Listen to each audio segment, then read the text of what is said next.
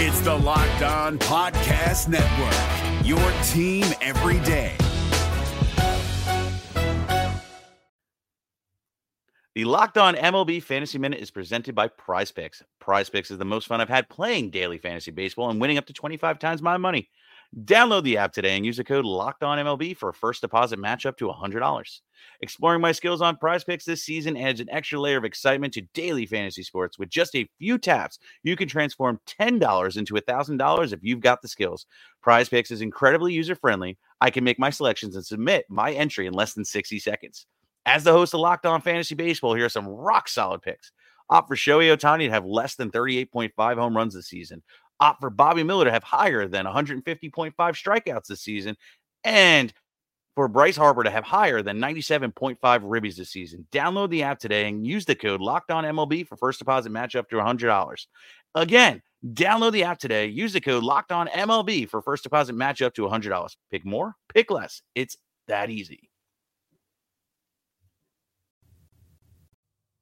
The Cincinnati Reds don't get out of the desert with a sweep, but hey, they still win the season series against the Arizona Diamondbacks. And there are a couple of players who are going to miss this series now that it's over. We break down who those players are and look at a team in the National League, not named the Los Angeles Dodgers, who could make the World Series. That's all coming up on today's crossover edition of Locked On Reds. You are Locked On Reds, your daily Cincinnati Reds podcast, part of the Locked On Podcast Network, your team every day. Our Locked On Reds with myself, Jeff Carr, and my co-host Stephen Offenbaker, who is away today. He'll be back on Friday when we break down some Reds candidates for the All-Star Game. And yes, it is plural. More than one, yeah. But I have been addicted to the Cincinnati Reds for my entire life, and I've turned that addiction into information for you as I'm in my 4th season podcasting about this team. Coming up on today's podcast, we are going to break down the Diamondbacks series with Millard Thomas from Locked On Diamondbacks as we look at a couple of guys who have absolutely flourished in these 7 games and are going to miss facing each other's team. And we're going to look at how the Reds approach the trade deadline and why it's going to be kind of surprising because of the people who are in charge. Also, the National League is looking like it's going to go through LA. Or is it? There's another team that I believe will make the World Series in the National League, and I'll give you who that is later on in today's episode. But let's get started. Let's break down this series where the Reds get some revenge on the Arizona Diamondbacks with Millard Thomas from Locked On Diamondbacks.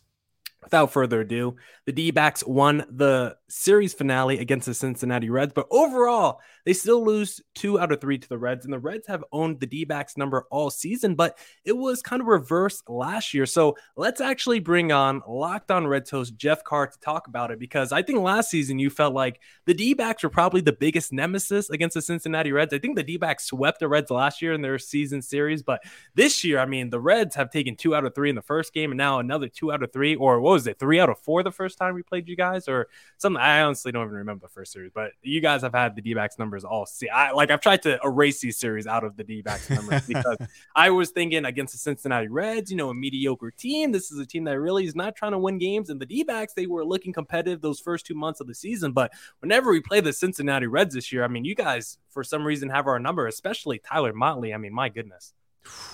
Revenge is a dish best served cold. No, I'm just kidding. It's not that dramatic. No, I mean, a series split in Cincinnati 2-2, and then you go 2 out of 3 in the desert. It was nice to see. I was a little bit peeved though, because that's the second time that a Reds starting pitcher has absolutely pitched a gem and the lineup hasn't supported him at all. Like, it was nice that the Reds ended up winning game 2, but that entire night, I was just like, can we score some flinging runs? Like, come on. I mean, he's pitching amazing. This was his 3rd straight start in a row that he's pitched very good. He hadn't done 3 straight, complete game shutouts or anything like that, but he has pitched phenomenally well after having like a 7.0 ERA. I think it was up to like May 20 something. So it was a rough start to the season for Tyler Mahle, but he's righted the ship. And then this last game, this game 3, it just felt like the baseball gods had come together to conspire against the Reds and not let them win that game. There's a lot of hard hit balls that found gloves, but I'm going to tell you what, Miller, when I look at this series, my biggest takeaway is the fact that if it comes down to the Diamondbacks fielding, they're going to win the ball game because they got a great defense there behind their pitching staff. And if it comes down to the Reds defense, well, yeah, the D-backs defense, specifically their outfield, Alek Thomas, I mean, he's a rookie phenom. He's been called up. He's been on the major league level for probably around 5 to 6 weeks now. And defensively, what he's been able to do in center field, really the last 2 to 3 weeks has been phenomenal. I mean, Dalton Varsho was the primary center fielder the last, season plus before Alek Thomas got called up. And now Dalton Varsho looks like he's going to be the everyday right fielder just because Varsho has the athleticism to play center field, but the natural instincts that Alek Thomas has out there, I mean, the way he's able to track those fly balls down, I mean, he had the play, I think the defensive player of the week when he robbed that home run from Joey Votto in their in that most recent game not too long ago. So Alek Thomas in the defense has been great, but Tyler Mahle, you mentioned, I mean, 3 straight starts where he's been great. Well, 2 of those came against the D-backs. His last start he had was against the D-backs as well, and I think it's like 15 innings now and 22 strikeouts for Tyler Mahle because he went, what was it? Did he go 9 innings last night against the D-backs? And then he went 6 innings the game before that. So Tyler Mahle has been dominant, but why is it only against the D-backs? I mean, the D-backs are terrible apparently against hitting the fastball, and Tyler Mahle, I counted 11 of his 12 strikeouts against the D-backs came via the fastball last night. So why is that fastball only effective against the D-backs and not any other teams, it seems? I tell you what, there's something about that fastball. He added a lot of life to it this last year, and there was reports in spring training that he had added a cut fastball. Now, it's not been as big of a factor as we thought it was going to be in spring training, but his 4-seam fastball still has a lot of run to it, and it's not straight. It kind of messes with hitters, and then he drops in that slider and the split change. So he's got a lot of pitches that just move around. And if he can tunnel them well like he was on Tuesday, then I don't know how major league hitters do it whenever pitchers are able to pitch that way. And Zach Gallen, to be honest with you, really seemed a lot like that on Wednesday's game. The first couple of innings almost looked like a struggle. I thought the Reds were going to put some runs on him. And then the Diamondbacks defense bailed him out, and then he settled in, and he was looking phenomenal there for like the next 5 innings. I mean, he went 7 innings. That was a beautiful start for Zach Gallen overall. But I think that, Tyler Mahle, he might miss the Diamondbacks. Geraldo Perdomo's going to miss the Reds because I saw that he ain't done anything against anybody else, but the Reds come to town, and he turns into Ian Happ. I mean, Ian Happ's the same way for the Cubs. Like, he doesn't do anything against anybody. He hits like 1 million home runs against the Reds. So Geraldo Perdomo had a really good series. David Peralta with the dagger the other night, or we thought it was going to be the dagger, but he was playing well in this series. So it was a lot of fun to kind of watch these two teams. Like, I thought that, the Reds played pesky, but you're right, they're not playing for anything. And the Diamondbacks, they've got such a hard division. If the Diamondbacks were in the NL Central, I think they'd be cooking with gas, but they get stuck in the West where it's just like, who can spend the most money? Yeah, and you think they would be cooking with gas, but the NL Central has been the toughest division for the D-backs so far this year because we mentioned against the Reds, that first series they tied, they just lost this most recent one. We lost the Pittsburgh Pirates, and the Cubs have played us. I think we lost the first series against the Chicago Cubs as well. So the D-backs, I think, honestly, if you take out their record against the NL Central, they're probably a pretty well above 500 team because the NL Central has given the D-backs a lot of issues this year, which is pretty weird because more than half that division is not even trying. When you look at the Pirates and Reds, like those teams don't even want to win. So it is pretty interesting. But you mentioned David Peralta, Geraldo Perdomo. Those were probably the 2 MVPs in the finale because Peralta had that huge clutch hit last night in the 11th inning that, like you said, we thought was going to be the dagger. And then he put the D-backs up late in the finale. So he was really good. He's been clutch all season. Perdomo, he's starting to break out a little bit. I'm hoping he's getting that confidence. Now that we know that Nick Ahmed is going to be on the 60-day injured list, he could potentially be out the rest of the season. Hoping that just inspires a little life into Perdomo because from a defensive standpoint, he basically looks like Nick Ahmed. You just hope his offensive ability is way better than Nick Ahmed's because Nick Ahmed was an offensive liability for a while. So hopefully Perdomo can get better in that area. But one guy that really impressed me from the Cincinnati Reds team all series was Brandon Drury, who hit multiple home runs this series. A former D-backs prospect. And when you kind of look at his career, like he had a pretty nice start to his career with Arizona. And then after that, it just kind of has been a lot of bouncing around Major League Baseball, not really able to find a home. It's like he's on a new team every year. He doesn't really get a full season of opportunity, whether that's injury or someone just looks him at more of a platoon player than an everyday player. And then he signed with the Cincinnati Reds, who are like, hey, we're just trying to unload anyone of quality talent, and we're just going to sign the cheapest players on the market. And little did they know, they might have found a potential all-star guy in Brandon Drury, who is still only like 29 years old. This is not a guy who's 35 years old having late career success. Like, this is low-key a guy who could still be a foundation piece for the Cincinnati Reds team moving forward. He has Reds fans thinking of a couple of different names. They're thinking of Derek Dietrich, and they're thinking of Scooter Gennett. A couple of guys who came to the Reds with very little pomp and circumstance. They were, either major league minimum signings or waiver claims or things like that. And then all of a sudden they blow up. I mean, Brandon Drury has probably been the Reds' best hitter outside of Tyler Stevenson. Tyler Stevenson's had a heck of a year. It's just, he's out for a while now with a broken thumb. When you look at Brandon Drury, though, I think that my co-host Stephen Offenbaker, he had it exactly right when he said that Brandon Drury is the position version of Dan Straley. Dan Straley is a pitcher that the Reds got, I want to say it was like 5-6 years ago. It's funny because you think of a time and you're like, oh, it was yesterday. No, it was 4 years ago. That's about where Dan Straley was. But there was no expectations for him, and he ended up leading the team in pitching, and they flipped him at the deadline for a dude named Luis Castillo, and I think that they might be able to do that if Nick Kroll is savvy enough, and this will be a huge test for him because up until this point, I don't see any sort of thing that will indicate he could do this, but he could flip Brandon Drury for the kind of future prospect that, maybe he turns into a Luis Castillo, or maybe he just turns into a nice depth piece for a major league franchise that's trying to win in a couple of years. But Drury has really just absolutely I'm going to start making the case on Friday that he should be an all-star. And it's hilarious to think when he came out of nowhere, and whenever the Reds added him, I'm just like, who's this guy? All right, whatever. He's on the roster. Sure. Yeah, that would be crazy if Brandon Drury turned into an all-star. And I think the point you're making about the Reds maybe unloading these guys like Brandon Drury and Luis Castillo, because that's why I want to ask you next, Jeff, what do you think this Reds team could do at the MLB trade deadline, whether you think they're going to be sellers or not, because we've heard a lot of rumors about Luis Castillo, maybe to the Yankees or any of these other World Series teams. So I want to get your opinion about that. But before we get there, Jeff, have you heard about this new little thing called Sports Card Investor? Oh, yeah, Miller. This thing is awesome. I love me some baseball cards, and it gives me all the values, all of the market trends when you're talking about top players and things like that. Is a lot of fun to check out and to see what kind of action you can get. Maybe you can get a cheap deal on a guy who's had a struggling couple of weeks, but he's going to be a stud coming up. Just a lot of great stuff on this app that you can check out for some great baseball card stuff. Yeah, let me tell the listeners real quick, because welcome to the world of sports cards reimagined. The Sports Card Investor app is the hobby's most powerful resource. Quickly check the value of your favorite cards, find great deals, and profit from the hobby you love. Available completely free in Google Play and Apple App Stores. The Sports Card Investor app is a must-have for baseball fans. It's completely free, like I mentioned. Easily browse over 630,000 cards from every sport.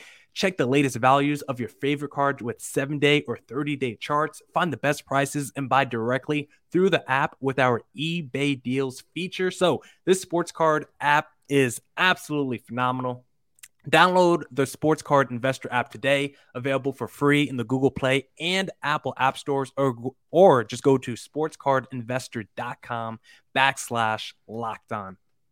And we have an important favor to ask you. We've put together a survey so we can learn more about the listeners like you and make your favorite Locked On podcast even better. This is your opportunity to tell us what you like and don't like about Locked On Podcasts. Go to lockedonpodcast.com/survey right now to get started. It won't take very long, and everyone that completes the survey can qualify for a chance to win one of 10 $100 Ticketmaster gift cards. To take our audience survey, go to lockedonpodcast.com/survey. Thanks for your help. Now, we got Jeff Carr of Locked On Reds here because the Reds just beat down the D-backs in a series. The D-backs were able to win the finale, but the first two games of the series did not go the D-backs' way. But I do kind of want to ask, because they shouldn't be winning games like this, Jeff. The Reds should be trying to lose every game. We saw what they did during the offseason when they unloaded so much talent from Amir Garrett to just basically letting Wade Miley go, who was arguably their best pitcher last season, trading the Winkers of the world. Like, the whole deal. You're the Locked On Reds guy, So tell me and us D-backs listeners, what is the direction of this franchise? Are they going to be sellers at the deadline? Are they going to be moving off the Luis Castillos and the Brandon Juries, like you mentioned, the Tyler Motleys? Or are they like, you know what? We're having maybe a better season than we might have even anticipated. We found some hidden gems with the Brandon Juries of the world, and maybe if we could find a couple more guys like that, maybe we get a little bit aggressive at the deadline, try to add some talent to this roster, maybe not to compete this year, but at least get that foundation going for the next couple of years. It's crazy to think because the Reds were a competitive team last year. They were just out of the playoff spot. And if the extra wildcard spot would have been enacted last year, they would have made the playoffs. So the fact that they were just like, nah, we don't want to pay anybody anymore, and they gave away Wade Miley, they gave away Tucker Barnhart, they gave away – I mean, they didn't give away Jesse Winker and Eugenio Suarez, but it was still just a shock to the system. Whenever they made those trades, you're thinking, okay, all right, they're selling off, they're rebuilding. But then they traded for Mike Minor, who has a $9.5 million contract. And then they signed Tommy Pham to a $9 million contract. And it was like, okay, what are you doing? Like, you basically just spent the money that you got rid of. Like, what is the point here? What are we doing? And reports came out from one of the Reds beat writers, Charlie Goldsmith, the other day, that the Reds front office is attacking the trade deadline as an opportunistic seller, not as a Cubs team from last year that just got rid of everybody, not as, the Astros, whatever, 6-7 years ago, whenever they tore everything down and rebuilt it. They're saying, no, we want to remain competitive while still retooling. Now, part of that is at least understandable. They've got a lot of guys that are coming through the minor leagues that should be up here in the next 2 years that really have this team looking tantalizing for 2024. The other thing that's really annoying, though, about that, Millard, is that ever since this ownership group that took over, the Castellini group, and then there's like 16 other guys that are part of this, but the Castellinis are the majority owners, they've never gone all in on one direction. It's always been like, all right, we're really close to competing. This is what we need. If we get this, we're going to win. That costs too much. We're not going to do that. Or, all right, there's no chance. We're not competing. We're not making the playoffs. All right, we'll trade off 3 guys. Well, what about the others? No. We need them, because if we don't have them, then people don't come to the ballpark. I wish they would pick a direction, but it's very evident that ownership meddles and ownership changes its minds. And we never see one plan go for very long. So whatever the plan is today might very well change by the end of the trade deadline, which is randomly August 2nd this year. I was reading that. I was just assuming it was July 31st, and it's like August 2nd or something like that. But I don't expect the Reds to trade anybody, which is a hilarious thing to say because it seems pretty obvious they should trade Luis Castillo and Tyler Mahle. Yeah, so who is steering this ship if owners meddling too much? Is it the owner's kind of the one directing all these trades and signings? Does the GM really have any power there? Like, I don't even know who the Reds GM is, and how long have they even been there? Because I'm not too sure. Like, that's the part that doesn't make any sense to me, just as an outside observer, because they just seem to let go of so much talent this offseason. And I know you got to replace some of that talent, so it kind of makes sense why you still go out there and get the Mike Minors and stuff. But I think it would have made more sense just to keep the talent you had last year and then add the Mike Minors and Tommy Phams, who are not on crazy contracts, so you could at least build off the almost playoff season you had last year and then maybe actually make the postseason this year. Like, I don't understand why the Reds try to retool, I guess. Like, do they feel like the players that they had last season just didn't work with the franchise? Like, what is the Reds philosophy when it comes, or is there just no philosophy in that franchise?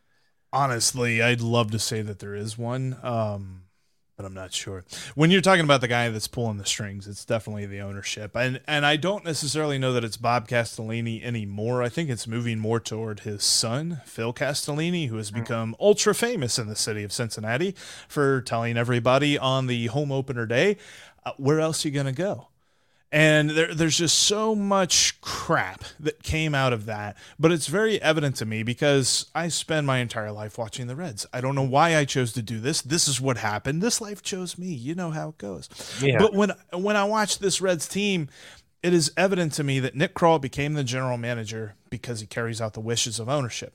The guy who was there before, Dick Williams, thought for himself, fended off ownership and kept the door shut while he tried to build a team over here with his other hand. And he just got tired of holding both, trying to hold everything up and balance all of the different acts and stuff like that. So he stepped away. And whenever Nick Krall took over, he started chopping. And by chopping, I mean chopping payroll. Not trading away and getting big name prospects. It's very evident to me that the Reds had, okay, we're going to get rid of payroll and we're going to figure out the rest later. Because this team has had major holes for the last 2 years that they just refuse to address. And they just say, well, our solution is in-house. Yeah, we're fine. We're good. When Tyler Stevenson went down, you had Armas Garcia get bumped up to catcher number 1, and then they bumped up Chris O'Key, who made his major league debut. And you saw the other night in extra innings how good he was at blocking Luis Cessa's low slider. That's Luis Cessa's bread and butter. It's not as if Cessa was wild. It's because the catcher behind the plate wasn't able to block it. So there's so much that I look at, and I just say the evidence is clear. Ownership runs this team. The front office takes its marching orders and does what they tell them to do. And because of that, it is very hard to predict exactly what this Reds team might do, because they could trade Luis Castillo one day and then go out and acquire some kind of veteran player in some position the next. It sounds like the Reds maybe need to be in a market for new ownership if they're meddling that much and just are kind of hamstringing, this team. And the best place to look for new employees is LinkedIn Jobs, Jeff. That's the best place to go, because as the sun comes out and small businesses are back in business, I don't think the Reds are a small business. They're probably $1 billion franchise, but LinkedIn Jobs makes it easier to grow your team. LinkedIn Jobs helps you find the people you want to interview faster and for free. Create a free job post in minutes on LinkedIn Jobs to reach your network and beyond to the world's largest professional network of over 810 million people. Then add your job in the purple hashtag hiring frame to your LinkedIn profile to spread the word that you're hiring so your network can help you find the right people to hire.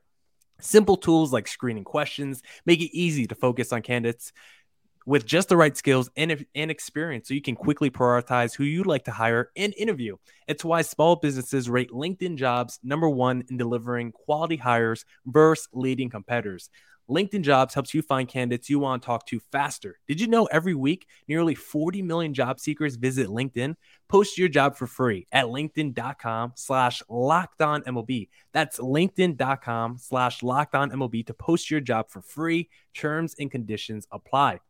Also, you need to head to Built.com if you want to get your hands on some Built Bars, because Built Bars are absolutely delicious. And the reason why I love them is because I'm a health-conscious guy. I try to work out every day, but my biggest issue is I have a sweet tooth. I love to eat candy. I love to eat junk food, but it's okay because Built Bar tricks me. I think that I'm eating a candy bar when in reality, I'm actually eating a protein bar that's low in calorie, low in sugar, high in protein, high in fiber, great for that keto diet. And right now they got these things called Puff Bars, which are delicious, filled with marshmallow, protein infused as well. Just fluffy, delicious, and of course covered in 100% real chocolate. Soft and easy to chew like all Built Bars. And if you want to get your hands on some Built Bars of your own, just go to Built.com. Use promo code LOCK15 for 15% off your next order. That's promo code LOCK15 for 15% off at Built.com.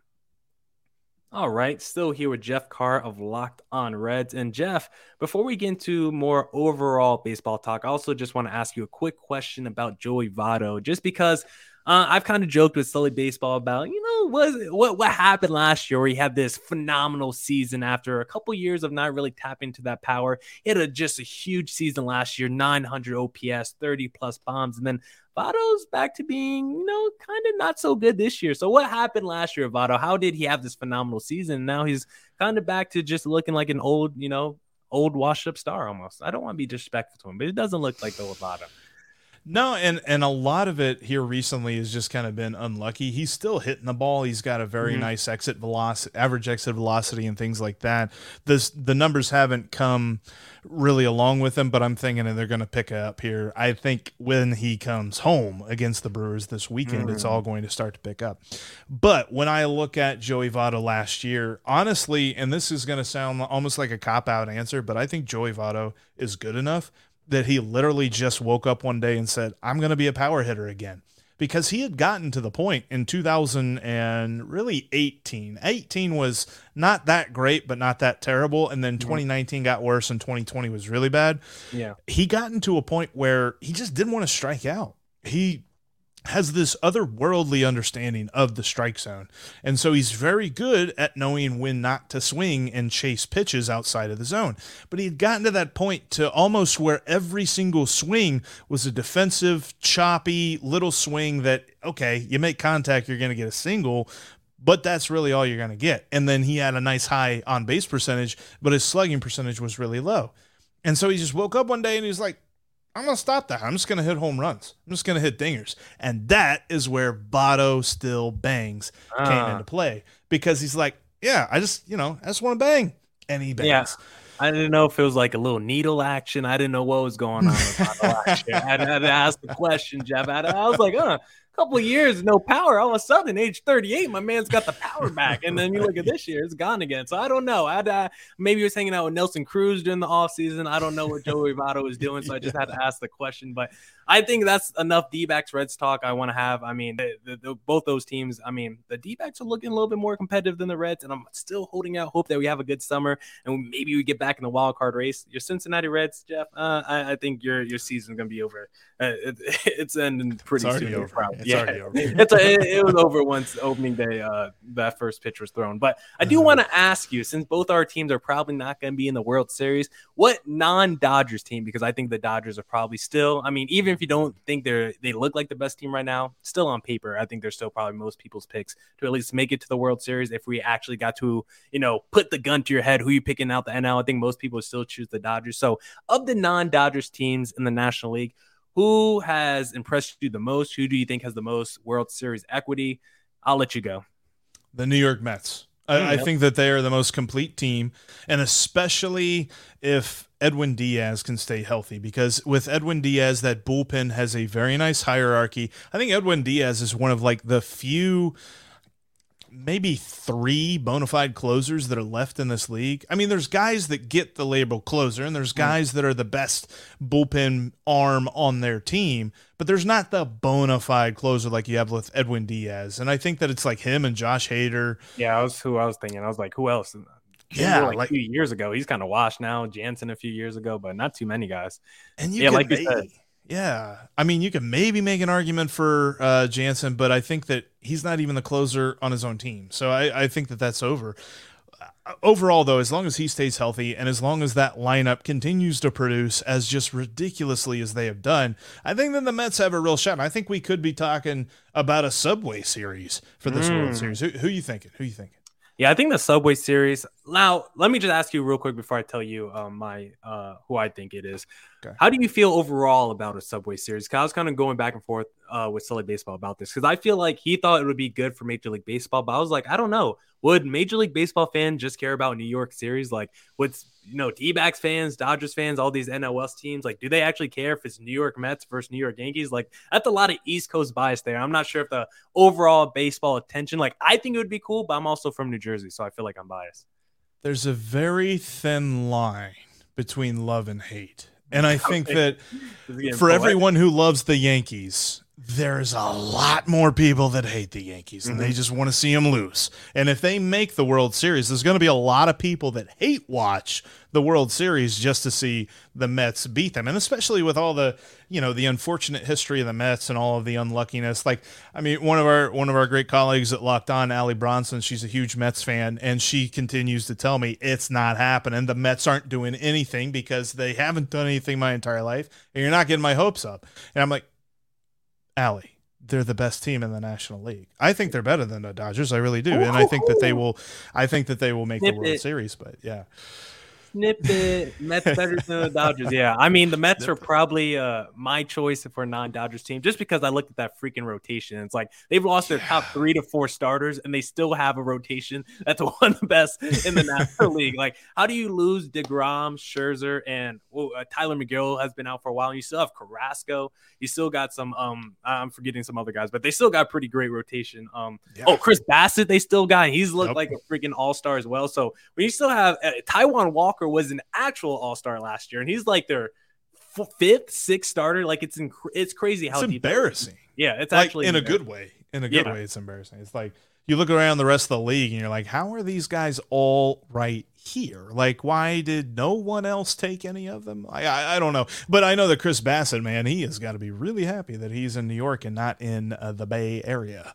Yeah, anymore. That's why I don't get mad at the Dodgers for signing Freddie Freeman, because I felt like anyone could have had Freddie Freeman if they just met his demands, and the Dodgers were the only ones like, hey, you want 7 years at whatever price you want? Here you go. You're arguably the best first baseman in baseball. We'll just give you that contract, and we'll just add you to our superpower team already. And most Major League Baseball teams, they didn't want to go to the 7 years or whatever the reason was for Freddie Freeman, and the Dodgers were, so now they have him. So that's why I'm like, you can't really blame the Dodgers too much for getting Freddie Freeman, because he was there for anyone. The Braves said, we don't want to go that length of the deal, even though there's probably more there than what's being let out to the public. But the Subway Series, I think, would be interesting. Like you said, the Yankees are probably the most, next to the Dodgers, the most polarizing team in baseball. So I think a lot of people would hate watch them, like you said. And for the Mets, I think a lot of people would just be like, okay, how are they going to F this up and really screw themselves out of a World Series? But them together, I don't know if it will get the ratings that we might expect. If it was like Yankees, Dodgers, or Mets, whoever from the American League, like Mets, Blue Jays, I think that would be pretty interesting. I do agree that the Mets are probably the best non-Dodgers team going forward, but are there any National League teams who might have started slow, like the Phillies or the Braves, who you might have your eye on to, maybe make a postseason run once they get there? I definitely think the Braves have a shot, although they showed why, even though they're in the middle of a 13-game winning streak, they still are flawed, and it's just health. Like, I mean, and it's unfortunate because that's a really dumb way to analyze any team. It's just like, well, if they're not healthy, but if Ozzy Albies is going to miss significant time, that's going to be a huge blow to that team. Now, they got Acuna back, which is huge, but how healthy can they stay? Without Acuna last year, they won the World Series. Mm-hmm. So this is kind of a strange argument for me to make, but I still look at them and I say, they could be very interesting if they get Albies back. I think that the other team in the National League that you got to look at, and I really hate to admit this because God knows I don't like this team, but the St. Louis Cardinals, I mean, God, they are put together so well when you look at their starting rotation, their lineup, their bullpen is pretty decent too. Overall, they are a very solid team. Do they come out of the NL Central as the champions? That's a possibility. They lead the division right now, and I think that Milwaukee was just super beneficial of crazy health last year. That's not something that they've enjoyed this year. So overall, I'm like, I don't know, man. I think that the National League still goes through New York and LA. I think that's the ultimate NLCS, but I definitely think that there's going to be some interesting teams there. Okay, I'm not going to lie to you, Jeff. You probably cut out those last 3 minutes because my Wi-Fi dropped. yeah, so I don't think I probably got you on those last 3 minutes, but either way, I know you made a fantastic point, Jeff. You're a well-read guy. You watch a lot of baseball, so no matter what you said, I'm sure you still got it on your end, so maybe you could send me your half of the audio. Maybe it'll be sent over to me. But real quick before we go, because you're talking about the Cardinals, I want to just bring up who their best player is, because their best player right now is Paul Goldschmidt, who is absolutely tearing up the National League. And we know what team he came from, the Arizona Diamondbacks. When you look at that Paul Goldschmidt trade, I've talked about it a bunch the last couple of weeks because Paul Goldschmidt has been on a tear. Meanwhile, the guys that we got back in that Goldschmidt trade, Luke Weaver, he just came back off the 60-day injured list. He has not looked good since 2019. Carson Kelly, he's batting, I think, like 100 on the season. He just came back off the injured list not too long ago as well. So I look at this Paul Goldschmidt deal. The Cardinals basically bent us over a barrel and are just smacking our booty because they have dominated that trade. And I just want to ask you, Jeff, like when you look at that Jesse Winker trade and, potentially this Luis Castillo trade, like how does that make you feel as just a baseball fan trading away a better player for potentially prospects? Because my overall philosophy is never give up your star player for prospects. Prospects are the biggest gamble, I think, in Major League and sports in general. I think it's a bigger gamble than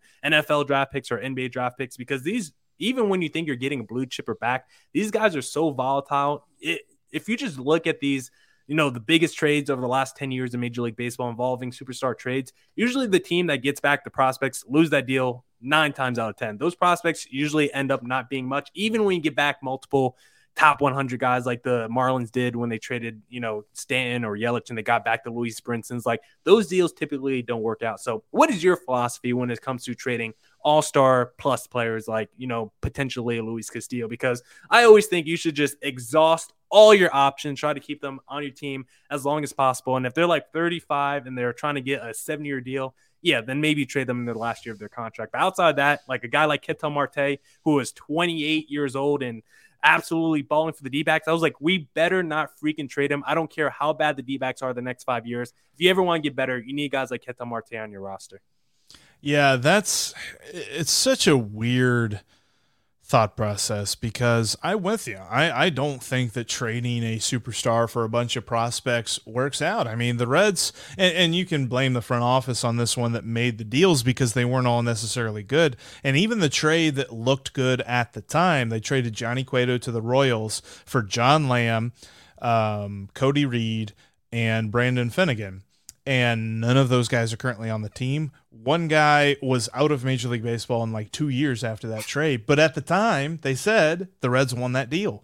Every other deal that they made, they said that the Reds lost pretty much immediately after they made that trade. And they were right because none of them panned out. I look at the deals that the Reds made that really panned out. It was Alfredo Simon for Eugenio Suarez. That it was like, yeah, how'd that happen? I mean, they got one of the best players that they've had in a long time, and they traded a dude who had a breakout season, no doubt, but they got him for next to nothing when you look at what Alfredo Simon did with the Tigers after he made that deal. And then you had Dan Straley for Luis Castillo. Dan Straley was fine as a Marlin, but yeah, overall, the prospect deal for every and the perfect example, because Bob Nightingale always likes to remind the Pirates that they made this trade, for every Chris Archer to Tampa Bay or for every Chris Archer from Tampa Bay to Pittsburgh for Tyler Glasnow, Austin Meadows, and forget the last guy, but he was big too. For those trades that just absolutely work out on the prospect end, there is 900 other trades. So I feel like small market teams always say we build from within, but I also feel like they don't necessarily understand how to trade for prospects simply because it's so hard to prognosticate a prospect.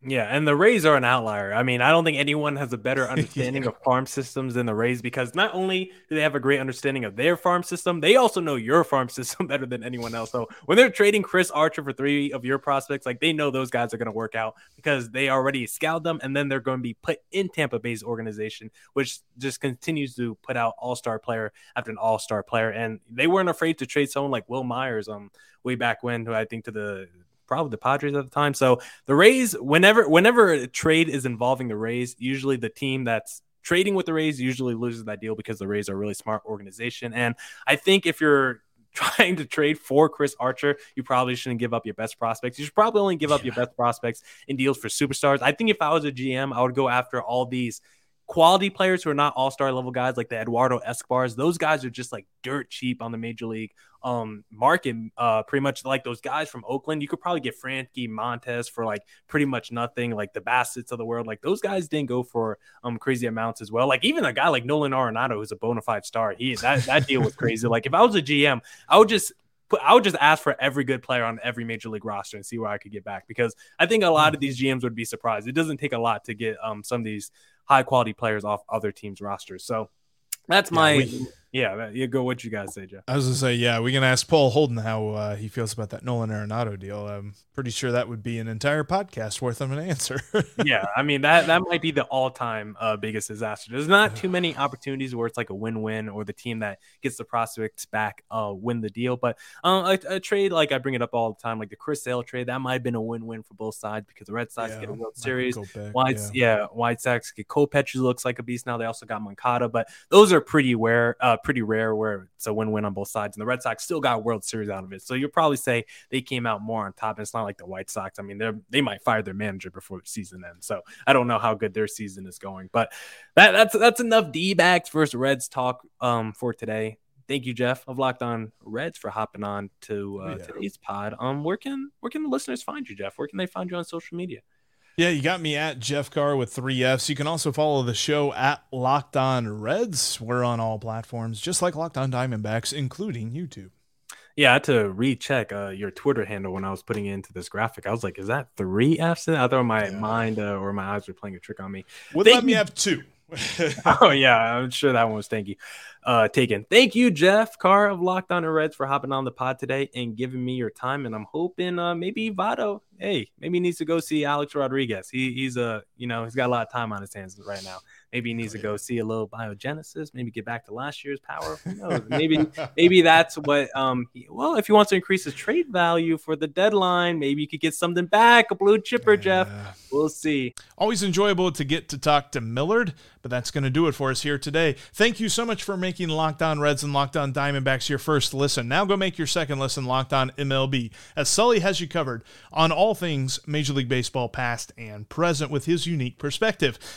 Locked On MLB is just like Locked On Reds, free and available on all platforms. On tomorrow's episode of Locked On Reds, Steve and myself will break down the 2 guys, actually there might be more than 2, but definitely 2 guys that the Reds have who could make all-star cases. Yes, I said more than 1. That's coming up on tomorrow's Locked On Reds, because we are Locked On Reds every single day, no matter if the Reds have an off day or not.